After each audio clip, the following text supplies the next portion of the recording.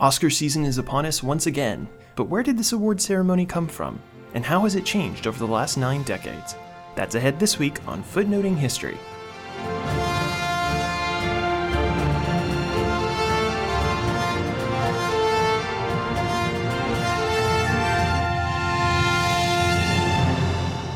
Hello, and welcome to Footnoting History. My name is Nathan. And I'm Esther. Today on the podcast, we're going to be talking about a topic of great interest to both of us. And it's such a big interest of mine that I just want you to all know that I've been watching the Academy Awards since probably 1991. 91, so wow. I'm a huge fan.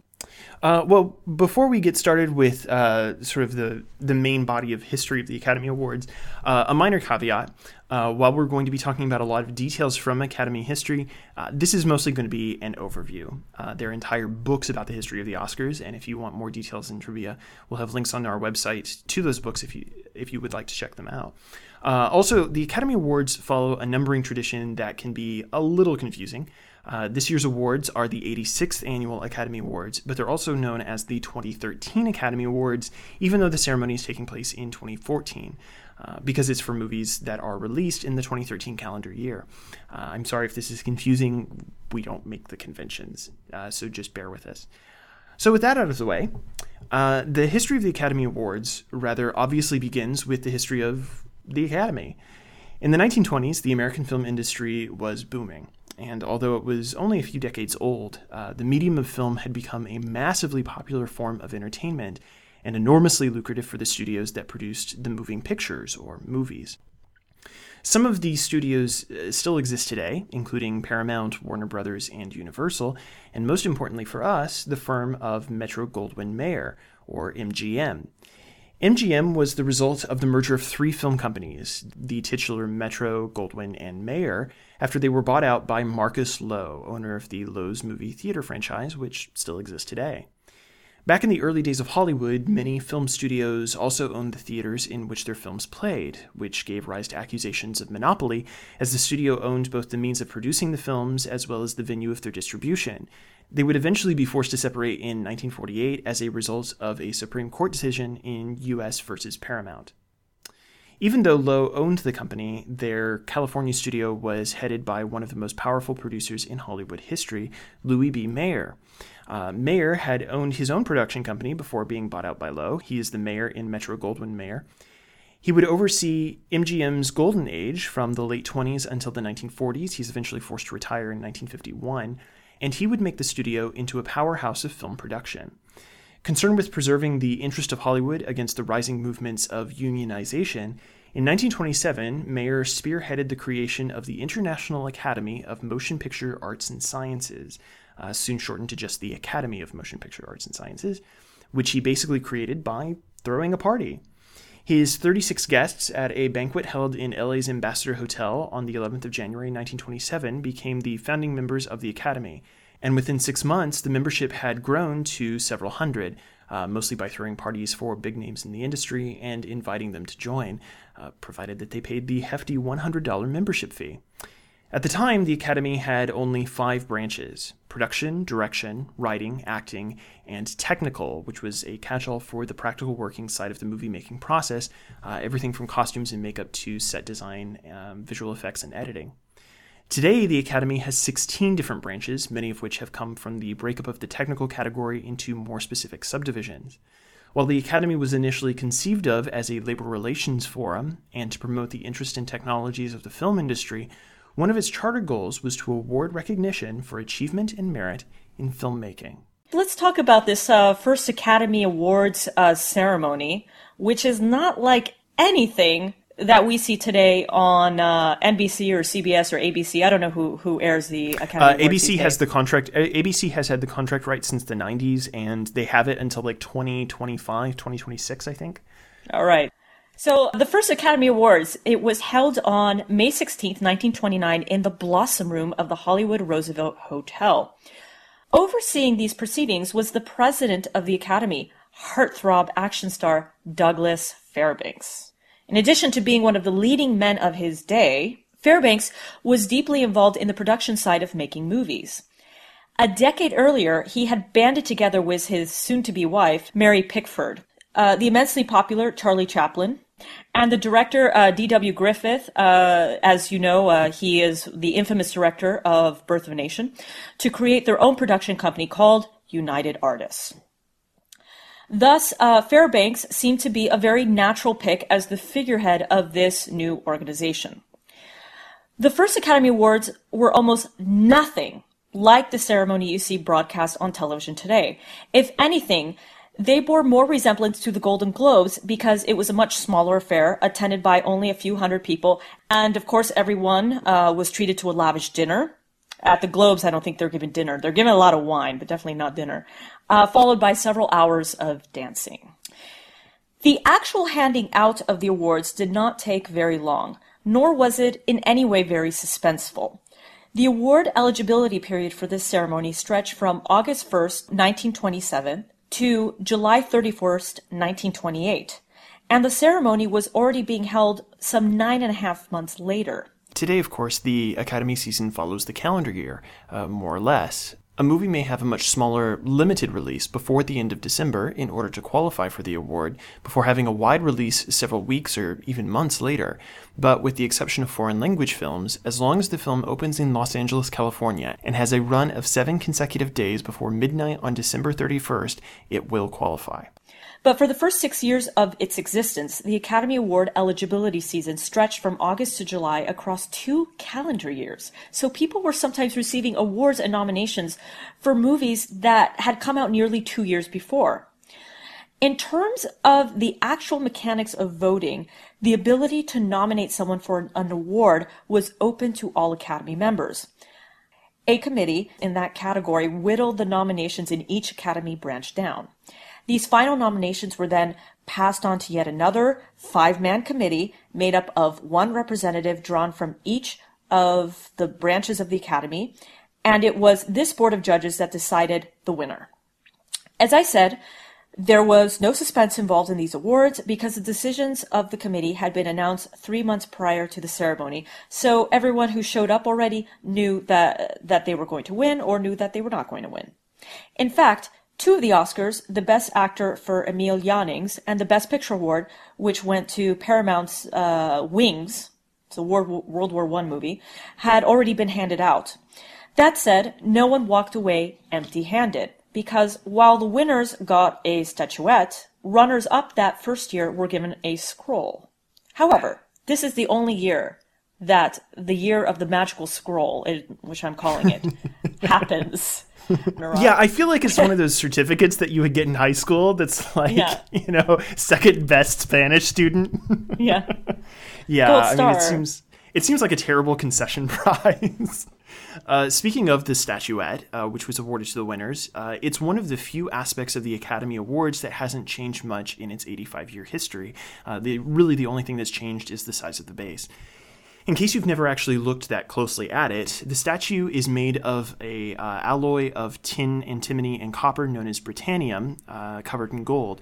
The original statues were made of gold-plated bronze, but eventually they transitioned to this tin, copper, antimony alloy. And it features a nude man holding a sword on top of a 5-spoked film reel, one for each of the original 5 branches of the Academy. It was designed by Cedric Gibbons, who worked as an art director at MGM, and he would serve in that capacity on some of the studio's most famous films, including Gaslight, The Wizard of Oz, Brigadoon, and The Bridge of Saint Louis Rey, for which he won Best Art Direction at the second Oscars in 1930, and was presented with the very statue that he himself had designed. Eventually, the statue was given the nickname Oscar. No one knows exactly how this happens. Some sources will attribute it to Betty Davis, saying it looked like her husband, others to the Academy's librarian, Margaret Herrick, who said it looked like her uncle Oscar, and still others to the Hollywood journalist Sidney Skolsky. But no one actually knows. I must say that I think the more popular urban legend of this is the Margaret Herrick one, who said that it looked that's like the one. her Uncle Oscar. That's the one that's on the official Academy website. Is that she said it looked like her uncle.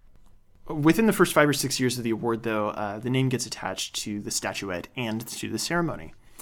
The number of categories that first year was very small. Only 12 awards are given out, which is half as many as are handed out today. So what was different? For starters, there were no supporting actor or actress categories, only Best Actor and Best Actress. Supporting acting was not added as a category until the 1936 Oscars, and even then, winners were not given a statuette, only a plaque. There were, however, 2 Best Picture awards at the first Oscars, one for production, which was won by Wings, which is, again, a World War I film, and one for Most Unique and Artistic Picture, won by Sunrise, which is a melodrama about a man who plans to kill his wife so that he can be with another woman, but then he decides he can't go through with it. So, most unique category, only around for a year then? Yeah, I mean, it only lasted 1 year. It was done away with the following year, and they just had the Best Production award. Likewise, Best Direction was split into 2 categories, one for comedy and one for drama. This is a distinction which is still preserved today for the Golden Globe ceremony, but which, like most unique and artistic production, was discontinued after the first year. That said, at this point, the Academy did not yet follow a one film, one nomination format. And today, it still doesn't exactly. You still have categories like Best Song, where a movie can get nominated for multiple songs. But by and large, the Academy today follows a one film, one nomination format. So you had people reaching the final nomination stage where they were nominated for several movies in one category. For example, the Best Actress award that year went to Janet Gaynor for her performances in 3 films, Sunrise, Seventh Heaven, and Street Angel. This will be the case for the first 3 or so years of the award, but after that, people will generally be nominated for a single film. And they still have that practice for some film critic societies. They will, if someone has a very good year, like Benedict Cumberbatch, for example, had a really good year last year, they'll give him like a Best Supporting Award for like the 5 films that he was in. Right. It's sort of a body of work type. Yeah. So critic societies today do that. And of course the Razzies do that. Right. I mean, especially if you're Adam Sandler and you have like 2 awful movies in a year, they make sure that you're recognized for those 2 awful movies. Yeah, but, even in this first year, though, the Academy Awards were already well on their way to becoming a political event. And certainly when we think of the memorable moments that have happened throughout the years at the awards, they have usually been politically driven. And we can see this in 2 special awards given out that year. The first was a Special Achievement Award given to Warner Brothers for its film The Jazz Singer, which is famous for being the first full-length motion picture to feature synchronous sound, or what we call the first talkie film, although I believe it was only used for 1 scene. Right. It was very limited within the film. Yeah, I mean, it was very revolutionary. I would even argue that D.W. Griffith's Birth of a Nation, The Jazz Singer, and Orson Welles' Citizen Kane, those are kind of the 3 big films that really moved the medium forward. This film, The Jazz Singer, it's a bit contentious because at the time, because Hollywood was a silent film industry, there was actually huge opposition within the industry to synchronized sound. Actors who made their living on looks and exaggerated expressiveness in silent films feared that they didn't have the speaking voice that were attractive enough for spoken dialogue. And this was the case, apparently, with Emil Jannings and Bela Lugosi to a certain extent. Of course, it's the subject of the 2011 Academy Award-winning film, The Artist, which is kind of a play on that genre. The other special award was a kind of merit award given to Charlie Chaplin for his movie, The Circus. The thing is, for those of you who even have a cursory knowledge of Chaplin, I highly recommend Attenborough's biopic of Yes. Charlie Chaplin, starring Robert Downey Jr. What we know about Chaplin is that he was enormously popular with audiences, genius filmmaker, obviously, but he had a hugely turbulent private life, to say the least. And in particular, he was just coming off a short-lived marriage to actress Lita Grey. This was Chaplin's second marriage, and by all accounts, it was a shotgun wedding much more than it was a love match. Chaplin also happened to be 35, Grey was only 16, and they got married very quickly and quietly in Mexico when she found herself several months, pregnant with his child. So this was not a happy marriage. They were divorced just after 3 years. But all of these personal issues aside, Chaplin was just simply not well liked within certain quarters of the film industry. And when his name was submitted to three categories, that is, writing, directing, and acting, of which he was a genius at all three, he was supposedly removed by the committee and instead given a special Oscar for all three, sometimes seen as a concession prize. And also, I as far as concession prizes go, I would also put the juvenile Oscars, the little tiny Oscars that they gave Shirley Temple and Mickey Rooney, I believe. Mm-hmm. And I think there's only so many of them in existence. They're very highly prized. There's also, we should mention, a minor urban legend surrounding the first Academy Awards. Namely, that the real winner of the Best Actor award was not the German actor Emil Jannings, but instead the German Shepherd action star Rin Tin Tin. The legend goes that the Academy was ashamed that Rin Tin Tin won and scrubbed his name from the list. There is, however, absolutely no evidence for this, and the whole thing is made up, and I'm sure our fellow podcaster Christina will be quite distraught to hear this news. With the second Academy Awards held in April 1930 for the films in the 1928-29 eligibility season, things began to change for both the organization of the awards and the ceremony. There were problems because final decisions and winners were still being decided by a board of judges. As with the previous year, the people who won tended to already be Academy members, and so final decisions were notably lopsided. Particularly scandalous was the fact that Academy founding member Mary Pickford won in the Best Actress category, even though her performance in the movie Coquette had failed to wow the critics. And on top of that, the multiple movie nominations continued, with, for example, Frank Lloyd winning Best Director while being nominated for 3 movies, The Divine Lady, Weary River, and Drag. Some of these problems, as well as the interminable distance between the eligibility season and the award ceremony, were solved with the third Academy Awards. This ceremony was held in November 1930, just 7 months after the second Academy Awards in April, and only 4 months after the conclusion of the 1929-1930 eligibility season. The Academy also instituted a new voting procedure for these awards, and for the first time, voting was opened to the entire Academy, rather than just the Board of Judges. That said, this ceremony was not without its bumps. For starters, the dinner was followed by what was virtually an hour-long sermon on the morality, or lack thereof, in the film industry by William Hayes, president of the Motion Picture Producers and Distributors of America. What a very charming man William Hayes was.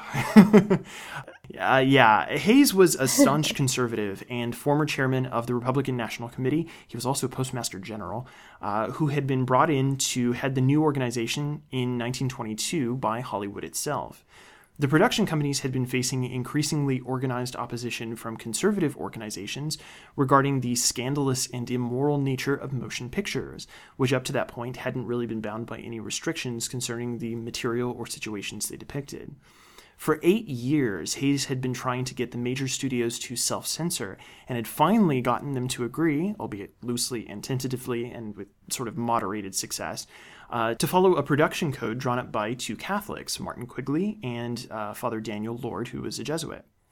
The history of Hollywood censorship and the Hayes Code, as it was colloquially called, is going to be the subject of one of my episodes later this year, so I won't go into too much detail here, but suffice it to say, when Hayes got up to talk to the Academy for an hour about morality in movies, it was as a man triumphant.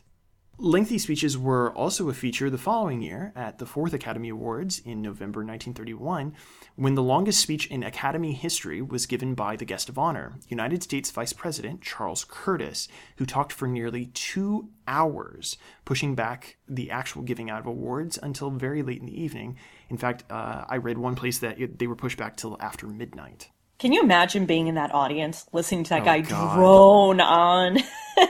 And he was talking about, his speech was about the importance of, like, the influence of the film industry, like how important it was that the film industry recognized how influential it was in American culture. And I mean, Curtis was right, but 2 hours. No, it must have seemed interminable. But he's the Vice President of the United States. Like, out of respect for the office, you can't be like, Mr. President, let's play the president off, right? Start the music. You can't go get the cane, you know. Still, despite the Academy's new and more democratic voting process, things were still not really entirely smooth in these first couple years or so. There were still murmurings of scandal and vote rigging, especially when actress Norma Shearer, who was married to MGM's head of production, Irving Thalberg, won for her performance in The Divorcee, a movie that most certainly did not conform to the Hays Code. Rather than Greta Garbo's much more popular and acclaimed performance in the movie, Anna Christie. And I should actually list Greta Garbo as one of the famous snubs in Oscar history, especially for her wonderful film Queen Christina. But in 1932, so these are, to be clear, the 1931 Oscars, there was some minor controversy when Frederick March and Wallace Beery tied for Best Actor, because a tie was declared when two nominees were within 3 votes of one another. Beery was reportedly very upset about this fact, as he had considered himself the frontrunner. Then, at the 1932-33 Oscars, host Will Rogers caused a bit of a stir when he announced a winner of Best Director by saying, "Come on up and get it, Frank." And thinking that he had won for his movie Lady for a Day, Frank Capra, who is most famous for It's a Wonderful Life, he jumps up and begins walking towards the stage, only to learn that Rogers had meant Frank Lloyd, who won for his film Cavalcade, which also took Best Picture. However, Frank Capra would make history the next year at the 1934 Academy Awards, as his film It Happened One Night became the first to sweep the Oscars in, I would say, the top 5 categories that we all care about, winning Best Actor for Clark Gable, Best Actress for Claudette Colbert, Best Adapted Screenplay, Best Picture, and Best Director. And so what happened one night, very, very charming picture, that was the first to win the top 5.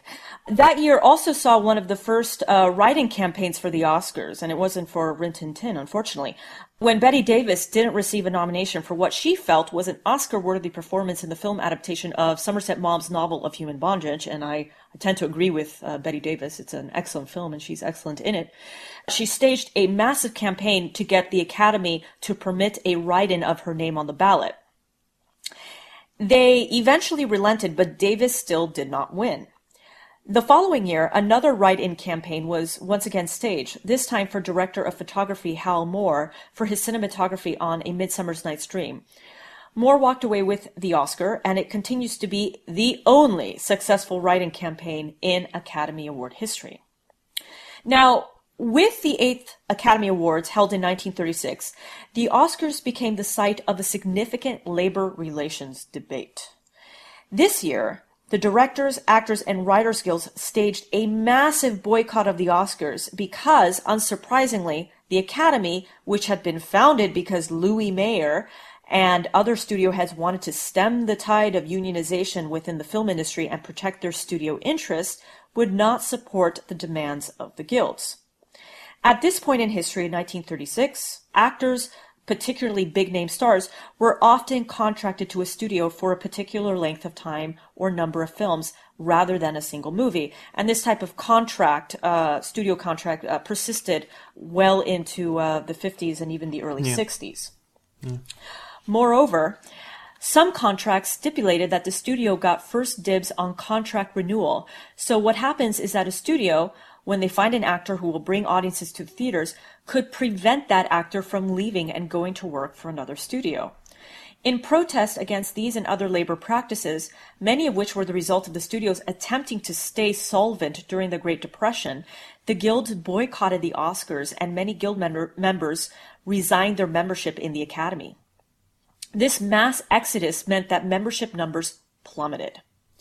So, desperate to salvage the Academy and the Oscars, Frank Capra, who was now Academy president, took drastic measures, the most lasting of which was to get rid of the entire nomination and voting process of any taint of rigging or ballot stuffing and hire out the tabulation of the award ballots to an external accounting firm, Price Waterhouse, which still tabulates the votes to this day and which became the butt of many jokes on the part of Bob Hope as when he was hosting. The guilds did eventually win in their fight against the studios several years later, but the damage was done, and the Academy's labor negotiation forum status was bunk. So even though the Academy had now outsourced the ballot tabulation, there were still a few issues that needed to be ironed out, which brings us to the issue of voting procedures. Now, as we said, originally the right to nominate people for an award and cast a vote in the final ballot of nominees was open only to Academy members, save for the first 2 years. And again in 1936, when Frank Capra appoints a nominating committee to come up with a candidate list, which is then passed on to the full membership of the Academy for the final ballot. And this is because the 1936 year is problematic because they're in the middle of all these labor relations disputes. Some critics have suggested that this is why, for the first several years of the Oscars, mostly Academy members won the Academy Award. Becoming an Academy member is, even today, still a tricky process and actually quite difficult, and you basically have two routes open to you. Either you get sponsored to join by someone who is already a member, provided you've participated in enough movies of a high enough caliber to meet the Academy's very vaguely and subjectively defined criteria for your respective branch, or you get nominated for an Academy Award, which means you are automatically invited to join the Academy. After the formation of the Screen Actors, Directors, and Writers Guilds and the disproportionately large Screen Extras Guild and their respective boycotts of the 1935 Oscars, the Academy opened up the balloting to the guilds as well. However, this massively backfired at the 1943 Oscars. That year, 20th Century Fox had made a hugely critically acclaimed film, The Song of Bernadette, which was about the life of Saint Bernadette Soubirous, a 19th century Catholic mystic from Lourdes, France. However, the film had a very small release, only showing at theaters in New York and LA. Now, while these two cities were, and still are, the heart of the motion picture industry in the United States, and again, a movie has to open in Los Angeles in order to qualify for an Oscar, The Song of Bernadette was not widely viewed. Consequently, even though it was the more lauded film, and it did win Best Actress for its lead, Jennifer Jones, it lost Best Picture to the much more popular Casablanca. Because the massive size of the Screen Extras Guild had likely tipped the vote in that direction, the guild was stripped of its voting privileges the following year, and several years later, for the 1946 awards, the voting was restricted even more, as all the guilds were shut out of the final balloting and were only allowed to make nominations within the respective categories. And the 1940s, like the 20s and 30s, had their fair share of Oscar drama. As I mentioned previously, at the 1939 Oscars, which was held in February 1940, Hattie McDaniel became the first African-American actor to be nominated for an Oscar, ultimately winning Best Supporting Actress for her performance as Mammy in Gone with the Wind. And she gave, in my opinion, a very emotional speech. And if you see old video footage of her speech, she runs off the stage in tears. So it's a very emotional moment. It is with the knowledge that this entire nation will stand and salute the presentation of this plaque that I present the Academy Award for the best performance of an actress in supporting roles during 1939 to Hattie McDaniel.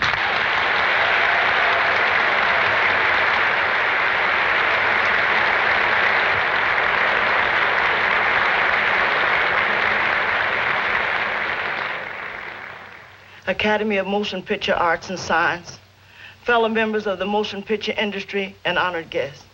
This is one of the happiest moments of my life, and I want to thank each one of you who had a part in selecting me for one of the awards. For your kindness, it has made me feel very, very humble, and I shall always hold it as a beacon for anything that I may be able to do in the future. I sincerely hope I shall always be a credit to my race and to the motion picture industry. My heart is too full to tell you just how I feel. And may I say thank you, and God bless you. So as you can see from the clip we just played, she even comments on being a credit to her race. So she, in a sense, has an idea of her place in history and her sense of importance as far as knocking down doors for other actors of color. However, for Hattie McDaniel, for many actors after her, this was still a segregated America, and she and her date for the evening were forced to sit at a separate table for two. Actually, when Gone with the Wind premiered in the South, or had its Southern premiere, she was not even invited to the premiere. She was invited to other premieres that did not that didn't take place in the South, but she wasn't even invited to her own premiere because of the segregated nature of America at that time, the segregated South. The Academy was also impacted by America's entry into World War II following the bombing of Pearl Harbor on December 7, 1941. Beginning in 1942, the Academy showed its support for the war effort by handing out plaster statuettes instead of the gold-plated ones. And they used these plaster statues for the duration of the war. After the end of the war in 1945, the Academy offered to provide a replacement statue for anyone who wanted one. And they still do that today. If you lose your Oscar, you can petition to have a new one. Have a new one, yeah. Incidentally, it is a condition of accepting the Oscar that winners are not allowed to sell their statuettes without Academy permission. According to the official regulations, the winner must first offer the Academy the chance to buy the statue for the sum of $1 and then their firstborn. I'm kidding about the firstborn, but they do have to offer it up to the Academy for $1, which means that, if you win a statuette, there's no way that you can bequeath it to your heirs. You can bequeath it, but your heirs cannot sell it. Oh, okay. So you can pass it down to your descendants. Yes, you can. You can bequeath it. Nice. But you can bequeath it, but you cannot. You can't sell it. But this selling it, trying to sell the statue for the sum of $1, this has not stopped a number of Oscar statuettes from coming up for auction. For example, in 2001, the Oscar Bette Davis won in 1939 for the movie Jezebel was purchased by Steven Spielberg at a Christie's auction for $578,000, which is chump change to a major billionaire director like Spielberg. Always a friend to the Academy, also previously bought Clark Gable's Oscar for $607,000. Despite spending nearly $1.2 million on them, he did not hold on to either statue, but gave both of these awards back to the Academy. The grand political gesture that Spielberg is known for. In 1945, speaking of drama, Joan Crawford was nominated for the movie Mildred Pierce. In true drama queen fashion, she was sure that she wasn't going to win, and I say sure in air quotes there. And so she didn't show up for the Oscars, even though she had hired a PR agent, Henry Rogers, to conduct an extensive Oscar campaign on her behalf. But she's, again, diva that she is, she's like, oh, no, I'm not going to win. And so she had Henry Rogers tell everyone that she had like a 100-degree fever and she was sick and Miss Crawford just could not attend. Well, naturally, she won, and Henry Rogers immediately springs into action. He calls her and is like, Joan, you won. Get the hairdresser ready. So she has a hairdresser and makeup artist come in, get her presentable, put her in this beautiful nightgown, array her out on her sick bed, with tea and whatever, and put her in this dressing gown, and they wait for the photographers to show up at her house in Brentwood.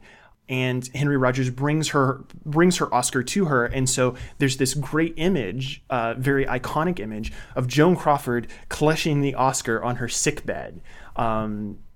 Even though she was perfectly fine and, it was like, oh, I don't think I'm going to win. I mean, Mildred Pierce, she did an excellent job in that movie. She was wonderful in it. But, Joan Crawford was always a bit of a diva.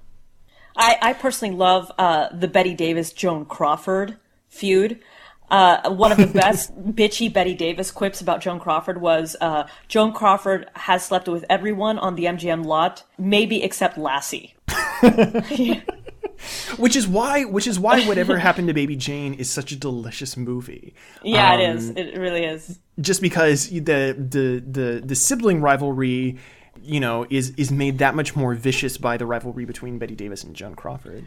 Yeah, they still hated each other even when they did that movie. They just had to kind of clench their teeth and get through the process there. The 1940s also saw what you might call the domestication or popularization of the Oscars. While the winners remained a secret until the day of the show, in the 1930s the Academy had adopted the practice of pre-releasing the names of the winners to the press around the start of the ceremony. This was so that the East Coast papers would have time to make their evening filing deadlines for the following morning's papers.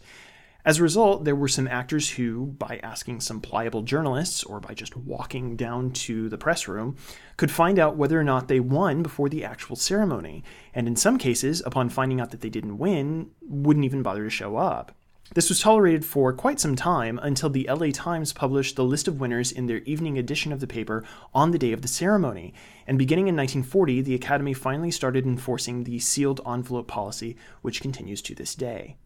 But for the most part, for the first decade and a half of its existence, the Academy Awards were a private affair. The newspapers might publish pictures from the ceremony, report on who was there and who won, but it was not a public event for most of the United States. That began to change in 1944, when ABC secured the rights to the first national radio broadcast of the Oscars. Now, this was not the first time that the Academy Awards were broadcast on radio. Local Los Angeles stations started intermittently broadcasting with the second Academy Awards, and eventually some West Coast networks began broadcasting the show. Part of the reason the ceremony was not broadcast on the East Coast was that the Oscars began much later than they do now. Most of the time, award presentation didn't get underway until after 10 p.m. Pacific time, by which time most of the rest of the country was in bed. With the advent of a national broadcast, the awards' starting time got pushed back earlier and earlier, and the ceremony was brought into the privacy of any American home with a radio. This public participation in what would become the high mass of celebrity we know as the Oscars was firmly cemented nearly a decade later at the 1953 ceremony, when the Oscars were first broadcast on television. Although the Academy had been filming the awards themselves for years, since at least 1940, because there's file footage of Hattie McDaniel, it took them a while to invite live television cameras into the ceremony, but as in all things, money paved the way. The Academy was desperately in need of funds to pay for the Oscars, and NBC agreed to kick in $100,000 for broadcast rights. It proved to be enormously successful for the network and a PR dream for the Academy, and it was the most watched program that year. Incidentally, from 1953 to 1957, these televised Oscars were actually held simultaneously in two locations at theaters in LA and New York. This is because a large percentage of stars were performing on Broadway at the time, and so were not free to make the flight to LA for the ceremony. I would also add, I think part of the significance of having a national televised ceremony is that it actually brought movie stars into American living rooms. Because before, you would have to go buy tickets and, go watch Ingrid Bergman on the screen. You have to watch Humphrey Bogart. You have to, watch. And all you of watch them these within stars. the context of it. You watch them within the context of an art piece, rather than seeing them sort of candidly. But here, there are actual celebrities, big movie stars coming right into your living room. So you would have to imagine that is kind of a big change in the way that Americans began to see movie stars. It creates an affinity between the public and the public and the individual. Yeah, and it certainly, that's obviously not the only thing, but it kind of adds to the kind of cult of celebrity a bit that we see developing at that time. And we also begin to see paparazzi, especially in the early 60s. That's all kind of coming around the same time. But, let's go back a little bit to the late 40s and into the 50s. The Academy, once again, faced a series of challenges in the form of the Red Scare and the Cold War. And this is kind of an ugly side of the Academy that we can't really ignore here. So even before the outbreak of World War II, charges of collusion with communists or of being communists had been leveled at the American film industry. And as early as 1936, these associations were the subjects of investigations by the House Committee on Un-American Activities, or HUAC. Tensions mounted further when, beginning in 1947, Congress subpoenaed screenwriters and directors suspected of communism to testify before them as to whether they were communist sympathizers. And those who did not were found in contempt of Congress and subsequently blacklisted from working on Hollywood films. And I know that Humphrey Bogart and Lauren Bacall were two very outspoken actors against the HUAC. The taint of communism was a hard one to shake, even when falsely accused, and many writers, directors, and actors were subsequently blacklisted and forced out of the industry. Some screenwriters were still able to make a living by using pseudonyms, such as Dalton Trumbo, and a few of these scripts even won Academy Awards, but they were barred from having their name appear in the film credits. Even this possibility was short-lived, and in 1957, the Academy officially decreed that anyone who had publicly disclosed their communist sympathies or who had even refused to testify before Congress would be barred from receiving an Academy Award. This immediately affected at least one film, Friendly Persuasion, whose writer, Michael Wilson, had been blacklisted in 1951 for refusing to testify before the House Committee on Un-American Activities. When the list of Oscar nominees was published, Friendly Persuasion received a nomination for Best Adapted Screenplay, but his name was left off the ballot. Only the movie title appeared, followed by a note that read, "Achievement nominated, but writer ineligible for award under Academy bylaws." Wilson would actually win the Adapted Screenplay Award the next year for his script for Bridge on the River Kwai, which he wrote with fellow blacklisted writer Carl Foreman. However, their names never appeared on the screen, and Oscar was instead given to Pierre Boulle, the French author of the novel upon which the movie was based. But a recent honorary Oscar went to the director Elia Kazan. And Elia Kazan was a very controversial pick for the honorary Oscar about 10 years ago or so. I don't quite remember the year. Because he was one of these Hollywood people who informed on other people. And so when he was awarded the honorary Oscar, there are people who stood up and clapped, like the perennial cheerleader Spielberg, who doesn't want to cause any controversy. And there are people who firmly sat on their hands when he went up and accepted this honorary Oscar. So that was actually a very interesting point of controversy that happened fairly recently. But as far as the ceremony itself, television is really what gelled the Oscars as an entertainment event rather than just an award ceremony. The Academy had already started moving in this direction within a few years of creating the Oscars, when they moved from having the Academy president act as host and presenter to bringing in a professional entertainer like Bob Hope or a Will Rogers. Hope actually holds the record for hosting the Academy Awards, having solo hosted the ceremony 12 times and co-hosted 7 times between 1940 and 1978. Because it was televised live, the Oscars also offered a convenient platform for actors and directors to make public political statements. I think perhaps the most famous example of political controversy came in 1973, when Marlon Brando, long disillusioned with Hollywood and known for being a rather misanthropic where the industry was concerned, had a young woman named Sacheen Littlefeather, who had been born Maria Cruz and was actually an aspiring actress. She made a speech in his place at the ceremony when he won Best Actor for his role in The Godfather. Hello, my name is Sacheen Littlefeather. I'm Apache, and I'm president of the National Native American Affirmative Image Committee. I'm representing Marlon Brando this evening, and he has asked me to tell you in a very long speech, which I cannot share with you presently because of time, but I will be glad to share with the press afterwards, that he very regretfully cannot accept this very generous award.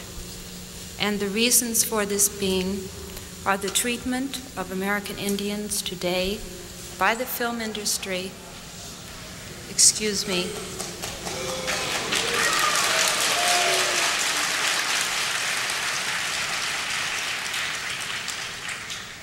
and on television in movie reruns, and also with recent happenings at Wounded Knee. I beg at this time that I have not intruded upon this evening, and that we will, in the future, our hearts and our understandings will meet with love and generosity. Thank you on behalf of Marlon Brando. The event, as you can see, caused quite the stir in Hollywood and in the general public. A very similar scene was played out a few years later in 1975, when the anti-Vietnam documentary Hearts and Minds won that category, and its director and producer, Peter Davis and Bert Schneider, read a note from the Viet Cong as part of their acceptance speech. And I would even add a more recent controversy was Michael Moore winning the documentary for Bowling of Columbine and loudly protesting the Iraq War when the Iraq War was at its beginning stages and actually quite popular with the American public. And a lot of people were very disappointed or upset that Brando used his Oscar speech as a political sort of tool. A lot of people were surprised when Jane Fonda, whenever she won, didn't use her speech as a tool for her very public activism, anti-Vietnam War stance. Her activism, but this is still a thing now, is that the Academy is very skittish whenever someone who has a very strong public opinion, or particularly something that's controversial, gets up to make their acceptance speech, because they're afraid that they're going to use this public stage as a platform to, sort of rant against the policies of the government or whatever. But these controversial political speeches aside, the Oscars in the 70s and 80s became all about spectacle, about seeing and being seen, about the cult of celebrity attached to acting in American culture. And of course, it was about entertainment, and so choreographed song and dance numbers abounded, as well as the introduction of host teams made up of both dramatic and comedic actors. By the 1990s, the host would almost always be a comedian or a comic actor, with repeated hosting by Billy Crystal and Whoopi Goldberg, and then one rather infamous time by David Letterman. After a ratings decline in the mid-'80s, the 1989 telecast of the 61st Academy Awards, produced by Alan Carr, who had also produced Grease and Grease 2, best sequel ever, or not, pulled out all the stops where entertainment was concerned. This telecast was firmly in the realm of camp and bordered on the surreal, as it featured huge song and dance numbers, including a bizarre duet of Snow White and Rob Lowe singing Proud Mary, and an 8-minute original number called I Wanna Be an Oscar Winner. This song was supposed to showcase the up-and-coming talent in Hollywood, despite the fact that it was introduced by Bob Hope and Lucille Ball, including Christian Slater, Corey Feldman, Jolie Fisher, Tracy Nelson, Patrick Dempsey, and Blair Underwood. Gee, but it's great to be an Oscar winner! A super duper Oscar winner! I am most humbly impressed. The Academy has voted me the very best. Now that I'm finally a statuetter, forgive me if I wear a silly smile. I studied, you bet. It took lots of sweat. But now I know the work I did was really worthwhile. An Oscar winner. Now watch the agents treating me right. They'll shoot and grovel, I'll write my novel. The title of the tale will be It Happened One Night. Gee, but it's great to join the list of giants who stood up here and made a humble bow. Some night it will be, that moment will be. I just wish that moment was now. As you might be able to tell from this clip, it is painful and hilarious to watch, because it is far more Mickey Mouse Club than Academy Award. Needless to say, Alan Carr was not asked to produce the Oscars again, but his mark still lives on in the big production numbers, like whenever Hugh Jackman hosted a few years ago, and I think also in whenever Seth MacFarlane hosted last year in the Charlize Theron, the really bizarre Charlize Theron Channing Tatum dance. Comparatively, very little has changed in terms of the format and the structure of the Academy Awards in the last 2 decades, save for the introduction of a new category, one of my favorite categories, Best Animated Feature, which was inducted into the 2001 awards, which was won by Shrek. But the very next year, Hayao Miyazaki's Spirited Away won Best Animated Feature, which made me very happy. Yeah. Best Animated Short Film has been a category since the 1931-32 Oscars. And for the first 8 years, Walt Disney Studios dominated this category. At the 1938 Oscars, Walt Disney won a special honorary award for Snow White, which is the first full-length animated feature from Disney Studios. And it is, of course, a masterpiece, a classic masterpiece. Academy rules stipulate 40 minutes as the minimum length for a film to be considered a feature or full-length work. Disney would win again at the 1991 Oscars when Beauty and the Beast became the first animated film to be nominated for Best Picture, as well as receiving nominations for Best Song and Score, both of which it won, and Best Sound. Then, in 1996, Toy Story was awarded a Special Achievement Oscar for being the first feature-length computer-animated film. But Best Animated Feature Films did not become a regular category until after the turn of the century. The introduction of animated features as a category marked only the third time in nearly 40 years that the Academy had initiated a new category for the Oscars. Most of the core awards still present today were established in the first decade of the Oscars: lead actor, lead actress, director, cinematography, production design, picture, editing, sound, writing, live-action short film, score, song, and visual effects. Documentary, both short and long form, costume design, original screenplay, and foreign language film were all introduced in the 1940s, while sound editing got its own separate category at the 1963 awards. And despite receiving Special Achievement Awards in 1964 for The Seven Faces of Dr. Lao and 1968 for Planet of the Apes, makeup and hairstyling did not get their own Oscar until 1981, and it was after years and years of the makeup and hairstyling people lobbying for their own categories. What is perhaps more interesting are the discontinued categories. For a few years in the 30s, the Academy gave out Assistant Director and Dance Direction Awards, as well as several subcategories of short film. In 1956, the category of Original Story was subsumed into Original Screenplay, and the spate of musical movie adaptations in the 1960s meant the creation of a short-lived Best Adapted Score category from 1962 to 1969. Finally, for 4 years, from 1995 to 1998, so in living memory, the Academy strangely decided to split off musical and comedy scores into their own category. And I also noticed that change. I noticed it particularly when Rachel Portman won Best Comedic Score for the Gwyneth Paltrow vehicle Emma. The fact that music and dance numbers have had such short-lived success maybe says something about the way that movies have changed since the early days of the Academy.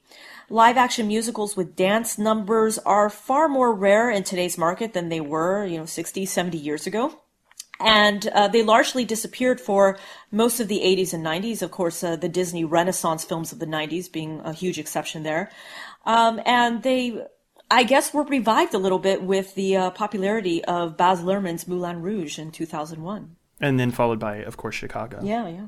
And now, of course, I mean, this has just been added to with, like the television show Glee. But then you also, I remember about, what was it, like 5, 6 years ago? Maybe not that long. You got a spate, again, of dance movies, trying to market dance movies as a category to younger audiences. So you get like... Step Up 3D. Step Up 2, I'm a Step To Up, the Street, Step Up 3D. I'm a Step Up 3D fan. Just like, I'm not a Sister Act fan. I'm a Sister Act 2 fan. Sister Act 2 fan. We should also note that in addition to the standard categories of achievement that are given out in the main Oscars show, the Academy also has a number of other awards that it gives out.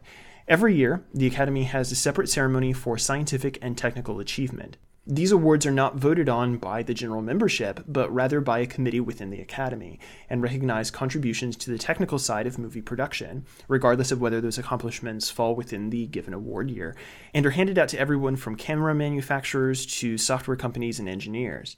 Since 1981, the Academy has intermittently given out a separate special award for technological contributions, the Gordon Sawyer Award. He was a sound director, given to individuals who have made a particular technological contribution to film. Over the years, the Academy has also instituted a number of special awards given for general service to the film industry. Following the unexpected death of MGM's head of production, Irving Thalberg, husband of Norma Shearer, we mentioned earlier in the podcast, who died of pneumonia in 1936 at the age of 37, the Academy instituted a memorial award in his name, given to producers deemed to have created an exceptional body of work. You know what's interesting about that? Since we talked so much about Spielberg during this podcast, Spielberg actually won this incredibly prestigious award before he won Best Director. Really? Yes. He won the... Did he win it? Well, this is actually something I was wondering. This is a producer award. There are a bunch of directors who get it, but it's like, I think it's director-producer. Right. Spielberg got it before he got director, but it's supposed to be one of those, culmination end of your career. Well, not end of your career, but it's, you have arrived whenever you get the Irving Thalberg Memorial Award. In 1957, the Academy created the Jean Hersholt Humanitarian Award. This award is named for a Danish actor who largely made his name doing radio plays and highly moralistic B-movies, often playing doctors who helped the poor and downtrodden. But this was a characteristic of Hersholt in real life as well, and he was a key advocate of the Motion Picture Relief Fund, which was created to help out-of-work actors pay their medical bills and receive financial assistance. As the award's name suggests, it's given out to those in the industry who have undertaken significant humanitarian efforts, like the most recent recipient, Angelina Jolie, who was recognized this year for her work with refugee camps around the world. Although some of these special awards, as well as the honorary or lifetime achievement Oscars, used to be handed out during the main Oscar ceremony, since 2009 they have been given out at a separate event called the Governor's Awards. And we were talking about this yesterday. This is probably because these are the awards that used to make the Oscars go so long. The ceremony in 2002, when A Beautiful Mind won, was the longest to date at like 4.5 hours long, because they handed out all 3 of these special named awards and then an honorary Oscar to Sidney Poitier. And, you can't cut these people off whenever they make their speeches. They're not, their 30-second speech that you can make as an Oscar winner, or the minute speech you can make as an Oscar winner. You have to give them like 3 or 4 minutes to, So say their piece. Was that the last year that they did all that? Because I do remember these awards when I was little being given out during the awards ceremony. But I'm now remembering that they're not given out anymore. Yeah, since 2009, they just hold them at the Governor's Awards. The Governor's Awards are not televised, but starting this year, the Academy has actually put footage on their YouTube channel of the Governor's Awards. So this year, Angelina Jolie got recognized with the Jean Hersholt Award, and I know that Angela Lansbury got like a Lifetime Achievement Oscar as well. And they put the other thing that they're able to do now that they sort of shunt these awards off into their own sort of separate thing is that people can make longer introductory speeches. So there are a couple of introductory speeches that were made for like Angela Lansbury. One of them was made by Emma Thompson, and people get up and get to say nice things about Angelina Jolie, and then she gets to get up and make a speech which is not constrained by time limits. Her speech is like 4 or 5 minutes long. We hope you've enjoyed this brief-ish, not all that brief, look at the history of the Academy Awards. Stay tuned, because this is just the first of a new series we're starting on the history of film.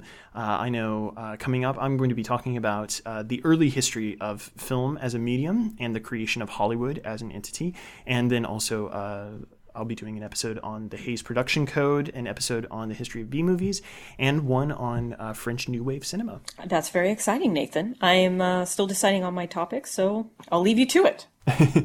All right. Well, we hope you've enjoyed this, and enjoy this year's Academy Awards, everybody.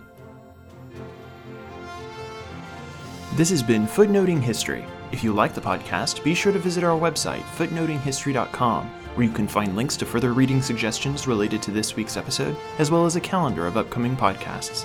You can also like us on Facebook, and follow us on Twitter at History Footnote. Until next time, remember, the best stories are always in the footnotes. See you next week!